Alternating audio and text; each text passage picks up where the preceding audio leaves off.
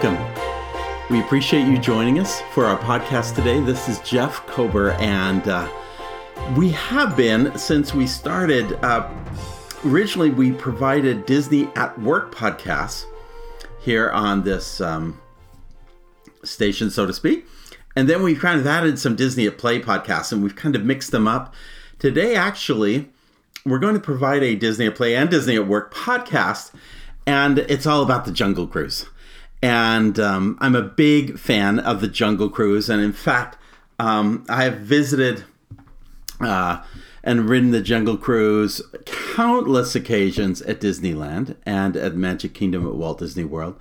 But I've also visited them at Tokyo Disney and at Hong Kong Disneyland. And if you're not familiar, the original Jungle Cruise, of course, was one of the founding day attractions at Disneyland in California, and it kind of added on and on as it went through. And then when they built the Magic Kingdom, they kind of had an opportunity to kind of tweak it and take it to the next level. I especially love the fact that you enter into the Forbidden Temple, so to speak, and or Shirley's Temple, as the Jungle Cruise skippers often refer to it, and you get to see the snakes and stuff in there, and the tiger, and that is just a really great piece. When you go to Tokyo Disney's Jungle Cruise, you ride the same Jungle Cruise as the Magic Kingdom, only they have taken the track and flipped it back over. And so you're kind of getting the reverse of the attraction. I mean, the temple still occurs toward the end, but everything's moving in an opposite direction. So you still start out with the rainforest and then go to the snake and then to the elephants and so forth, but it's moving in a completely different direction. When they built Disneyland Paris, they kind of looked at a lot of the theme parks that had emerged in the decades since Disneyland and Walt Disney World had opened. And several of them had actually included something of a Jungle River Cruise experience. And so they kind of scratched their head and said, well, I think people are going to come to our park and think, well, you're just ripping off the other parks, when in truth, Disney was the first to create the Jungle River Cruise. But at any rate, they ended up not doing that. Instead, they put in a big island in the middle, kind of like Tom Sawyer Island, but it's called Adventure Isle. And it's got Swiss Family Robinson, and it's got Captain Hook's pirate ship, and it's got caves to explore, and it's just a terrific little thing. But there is no Jungle River Cruise. There also is no Jungle River Cruise. There is an Adventure Land or Adventure Isle in Shanghai Disney, but they chose not to do the traditional river cruise there. Instead, you have a rapids ride and some other experiences which are very cool. And there's also, although the canoes are kind of more part of Pirates Cove, but you do have some different water attractions, but not in the form of a Jungle River Cruise. In fact, actually, the Jungle River Cruise boat that you're kind of familiar with, it's actually part of a Crystal Grotto attraction in Fantasyland, and it's unique in and of itself. It's one of a kind. So, but Hong Kong Disneyland, they built the Jungle River Cruise there, and I just let me back up about Adventureland in I love all Adventurelands, but I really love it in Hong Kong Disneyland because due to the nature of where you are in Southeast Asia, you're able to build a very tropical looking jungle in Adventureland. And it is more beautiful, more green, more lush, more diverse in landscaping. It is just an astonishing land within Hong Kong Disneyland. In fact, while I have some favorite attractions outside of that particular spot, I have to say this is probably my favorite land within Hong Kong Disneyland. So you enter Adventureland and you head toward the Jungle River Cruise, and the attraction is what strikes you first about the attraction is that as you look at the river, it's more the size of the rivers of America that you see at Disneyland or at Magic Kingdom, and yet this boat is sailing through and it passes by the Swiss, not the Swiss Family Robinson treehouse, but the Tarzan treehouse. And they're actually rafts that you could take over, kind of like you do with Tom Sawyer, but only the rafts take you to the treehouse. I wish there were a few more caves and other kinds of things to accompany that that particular edition, but it's really well done. And from there, you can look down on the river. From the tops of the treehouse, you look down on the river and see the Jungle River cruise going through, and at some point the river then starts to narrow and it begins to look a lot more like the traditional Jungle River cruise. You see ancient ruins, you see spiders, you see the familiar group of explorers up a tree with the rhinoceros right behind them. You see a savanna of animals, which actually can also be seen from the railroad as it passes through Adventureland, which is very cool in and of itself. There's a couple of other unique things, rather than just the natives parading and dance or jumping up out of the bushes. They hide behind shields, and those shields end up blowing darts, and you feel the wisps of air, similar to when you're on the Indiana Jones adventure at Disneyland or Tokyo Disney, and you can feel that burst of air hitting you. It's pretty amazing how they managed to do that, because there's quite a distance between the boat and the shore. So the fact that they are able to create that effect is very cool. But it even gets better, because as it looks like you're almost heading back to the dock, all of a sudden the water just erupts in this big fountain of water, and it steers your boat over to a side, to a grotto of caves and rocks and steam, and all of a sudden this mystical explosion of water and steam and fire, and all this comes blasting out all at one time. It's a very cool effect. I would love to see this particular aspect of the attraction put into both Disneyland and Magic Kingdom, and you get this great effect, but soon you're returning back to the dock and heading on shore and so forth. It's a great attraction. When I took my last trip a few months ago to Hong Kong Disneyland, I decided I wanted to create a video of this attraction to give you that sort of impression of what it's like.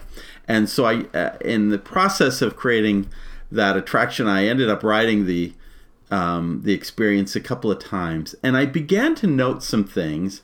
And this is, you'll be able to see the actual final video on Disney at Play, but I found some things that I'd like to title the hardest working cast member.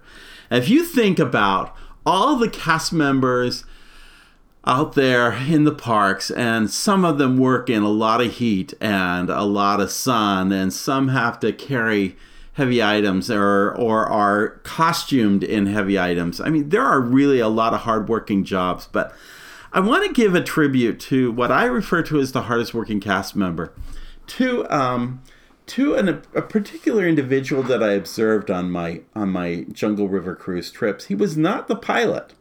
He was instead operating the queue of the experience. Now, to understand the queue, know that when you approach the Jungle River cruise in Adventureland at Hong Kong Disneyland, you're going to be invited to go into one of not one, but three queues. One is set apart for those who speak Mandarin, which is largely the language spoken by most Chinese. A second queue is dedicated for those who speak Cantonese, which is the more traditional language spoken by most people in Hong Kong and in that very surrounding region. And then there's a third that's set apart for English. Now, I have to admit, I have not seen a lot of gringos, a lot of folks from the United States head to Hong Kong Disneyland. I always meet one or two while I'm on a trip there, but Hong Kong Disneyland often gets the short end by those who are visiting from the States because, A, it's a smaller park than, say, the other Asian parks, and B, because it's a lot further to get to. It takes a lot of travel to get down to Hong Kong, but so worth it. And what the people who are lining up for English are often people who are coming from places like Australia or New Zealand, and there are actually quite a few that get into that queue as well. I think the goal that they are trying to create there at the Jungle River Cruise is that no matter which of the three queues you get to, we're going to make it as even a wait as possible, so that you don't have to unfairly wait in one queue over another because of language. Now, that doesn't always work, but that, I think, is the goal that they're trying to achieve in this queue. And when you enter one of these three queues, the queue then divides into different directions. And there's a couple of things that you start to notice as you're going through this is that you really can't tell where your queue is going. It goes in a different direction. It's not all three queues parallel to each other all through this queue. One kind of goes one direction, one goes another, and they all kind of weave, and they end up back at the entrance of the where you board the attraction. That allows them to make some of those queues what seems maybe longer than another. It's hard to really quite tell, because one of the other things you really can't tell is where your queue is going at any given moment. With especially if the queue is filled up, you really don't know where it's going to turn to next and go before you get to it. Before you get to the boarding space. But eventually you kind of weave through this, and I think the way the whole queue is designed, it's not a very themed queue, and it's a little disappointing for that. It is covered queue, and it has got a lot of fans, and you need the fans for sure. But those queues kind of move around, and it's really hard for you to kind of compare, am I in a line that's longer than somebody else? If you pay a really heavy attention, you can see whether somebody's in a longer line or seems to be waiting less time or seems to be moving through their queue. I noticed that the Cantonese queue was not very long the morning I was there. But that didn't mean, in fact, so short that you could easily fill less than half a boat with the queue. But that didn't mean that they got on first before everyone, because there were a lot more Mandarin-speaking individuals in the queue, and they were moving that queue faster. So where I'm going with this is when you get toward the boarding area and when they determine which queue goes onto the next boat, you have this cast member. And in this particular situation, I noticed this one cast member. I took a photo. It's kind of hastily taken. It's not a great photo. I guess he's going to be surprised if he ever sees this photo someday, because he'll realize that I have now called him the hardest working cast member in all of all of Disney parks anywhere. But this cast member is having to think very carefully. How many are in each queue? How many boats are available and how many are cycling through? When is the next boat coming? And which skippers are on that boat? And can those skippers do all three versions, or can they only do one version? Are there any needs such as mobility challenges that I need to be aware of? And how do I keep all the parties together? And then dealing with anyone who maybe has a question or maybe upset. And I did see a guest upset at one point. When I first went through the queue, I think the guest felt like that the cast member was boarding everybody else's queue, but his queue was waiting a lot longer, and he seemed to be frustrated. I think that must be also a challenge, because often guests, especially guests in Asia, may speak 2 or 3 of those languages. And so they're making a choice of which queue to get in, probably thinking maybe one is less than the other, and ending up in a queue that they could have gone on that boat as well because they speak that language also. So there's a whole lot of activity going on. But here is this young man.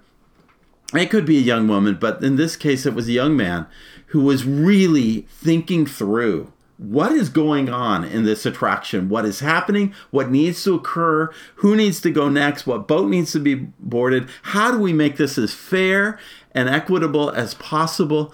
And you could just see the gears spinning around in this young man's mind. He was focused, he was intent, he was thinking it through, he was working with other cast members alongside of him, and he was moving that queue as quickly as he could, getting ready the next boat, because that job is by the time that boat comes up ready to load passengers, you need to have the right number of passengers ready to get on, ready to go, having dealt with any guests with disabilities or mobility challenges, and off you go, and then determining who's next aboard. So I just was fascinated observing this particular cast member and the role that they were providing and the thing that they were doing. Now, I also will provide a link. I also have another in my business of consulting and training others.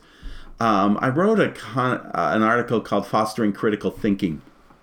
And perhaps one of my most frustrating experiences, and boy, this really plays out in Disney theme parks. This is something that really makes me very frustrated, is when I ask a question of a frontline cast member about why is it going this way or doing this or whatever, and the cast member simply says, "Hey, that's the policy. I'm just doing what they're telling me to." That's decided by upper management. In those moments, I am very frustrated for a couple of reasons. One is somehow that management team at that location has created a culture in which they have told the cast members essentially, don't think, just do what we tell you to do, which is not the Disney philosophy. The Disney philosophy is to teach people the correct principles and then let them make the correct decisions. And the principles they teach on day one has to do with safety and courtesy and show and efficiency. And what do those things mean? And that is the very thing that should be happening in every guest scenario, in every place, on stage, backstage. That's what a cast member should be thinking and making decisions based on criteria given to them and thinking critically in the role. The second reason why I'm so disappointed when I hear that phrase given, I'm just doing what management's telling me.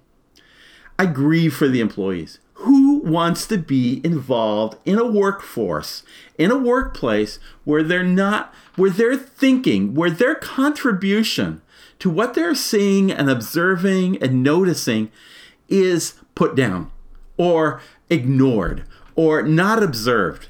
Just do what we tell you to do. Give the spiel. I see this in FastPass, for instance. I see FastPass situations where in a queue, they're simply told, okay, every 40 guests in one queue go to the next queue for 100 guests, and they give some ratio. But you know what? That ratio doesn't always work out. A cast member should be able to make decisions as to what the flow really needs based on it and making it as equitable and fair for everyone involved. So I really am disappointed when an employee is stuck in a culture where they feel like they're just having to do what they're being told. If there's a reason to hire an employee, and boy, as advances in automation and robots and computers increases, if there's a reason to hire an employee, it's because they can provide critical thinking on the job. It's a skill that truly cannot be replaced, or at least replaced yet, by machine. We can get machines to do some pretty token, even intricately token roles, but we want to use our employees. We want to dedicate our employees to doing the thinking jobs. Therefore, if we're going to spend money hiring humans, let's teach them to be more innovative in the organization, to continually improve the guest experience, and to kind of continually make things better. You want employees who are searching for opportunities to change, grow, and improve. You want to get employees excited and finding new ways to approach the work that they do. You want them to treat problems as not problems, but as opportunities, as opposed to fearing what may be requested of them. You want employees to look outward for new ideas and benchmark and think outside the box. You want them to experiment and take smart risks that create the wins. And you want them to learn from their mistakes. Continuous improvement that's so important. Albert Einstein said, the problems we have cannot be solved at the same level of thinking which we created them. And I think that's so true. If I can leave some souvenirs for your organization, no matter what you do, likely it's not hosting people on a jungle cruise. But here's some takeaways from this story. What is the critical thinking needed most? Where does interaction matter to your customer? Are we focusing our employees to transact or interact? Now that's really important because so much of what is done in a Disney park is actually a transaction. That'll be $350, watch your step, how many in your party, next please, thank you much, how can I help? Those are mostly transactions, but when you get to the interactions, what can I really do for you? To really listen to a problem, to listen to a customer, to listen to a guest and understand their needs and to deal with the intricacies of their unique problem, that's interactions. And those are the things your guests remember most when you interact with them, not when you transact with them. So how do you make interaction matter? And how do you create more opportunities? How do you free up your employees to attend to those most important interactions, those most important critical thinking activities? What resources are you providing your employees to draw on so that they can think critically? And is your hardest working employee your smartest working employee? That's the hardest working cast member. It's the one who's thinking smartest, who's thinking critically, who's thinking about how they can improve their organization. Well, that's our podcast for today. You can see a show notes page for both Disney at Play, where we show lots of photos and we dissect the whole Disney River cruise, and we have the video that I created for that. You can also go to Disney at Work, where you can see how the actual queue works out and the issues involved, and you can see some souvenirs for your own organization. We'll also provide you a link to that article I mentioned about fostering critical thinking. All those can benefit you, whether you're planning a trip to Hong Kong Disneyland or whether you are trying to fix your own organization. There are lots of options available to you, and we provide them. We appreciate you joining us for this podcast. Please check out all of our podcasts, many of which are Disney at Work and many of which are Disney at Play. Know that we provide a show notes page for each podcast, but you'll find links to other things and other articles that we have. While you're visiting our website, be sure to access Star Wars Galaxy's Edge, a complete guide. Employees are out there checking out the new facility, and soon annual pass holders will be, and soon all the guests will be. And you want to be ready for Star Wars Galaxy's Edge at Disney's Hollywood Studios, or if you're going to Disneyland, you want to make sure that you check this out. We have unique interactive maps. We have hundreds of photos, drawings, videos that I've done as I have visited the attraction, insights for how to navigate your experience, whether you're at Disneyland or Disney's Hollywood Studios. Overview of the new Star Wars hotel coming to Disney's Hollywood Studios or to Walt Disney World, and so much more. The guide is available when you subscribe to both our Disney at Play and Disney at Work website newsletter. When you do so, you'll also be subscribed to a drawing to win a free Rex droid. You remember Rex from Star Tours.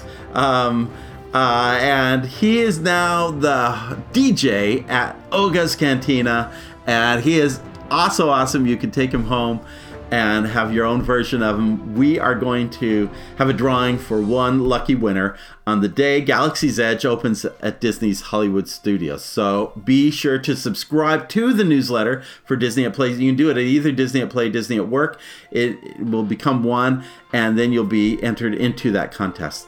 If you like our podcasts, please subscribe, like us, and share with others. We are unique in that we're not only trying to provide really great content to fans who love Disney and all things Disney, but we're also providing a Disney at Workplace where you can go and see how these great things that happen in the parks can actually be applied to your own work back home. So let Disney at Work show you how. You want to definitely visit that site. We're a young website, but we bring decades of insight from Disney. If you like the content we're bringing to you, please subscribe, like us, share with others on social media, Facebook, Twitter, Instagram. Let others know so that they can benefit as well. Well, this concludes our podcast. Again, thank you for joining us. Whether it's work or play, remember, keep finding the magic.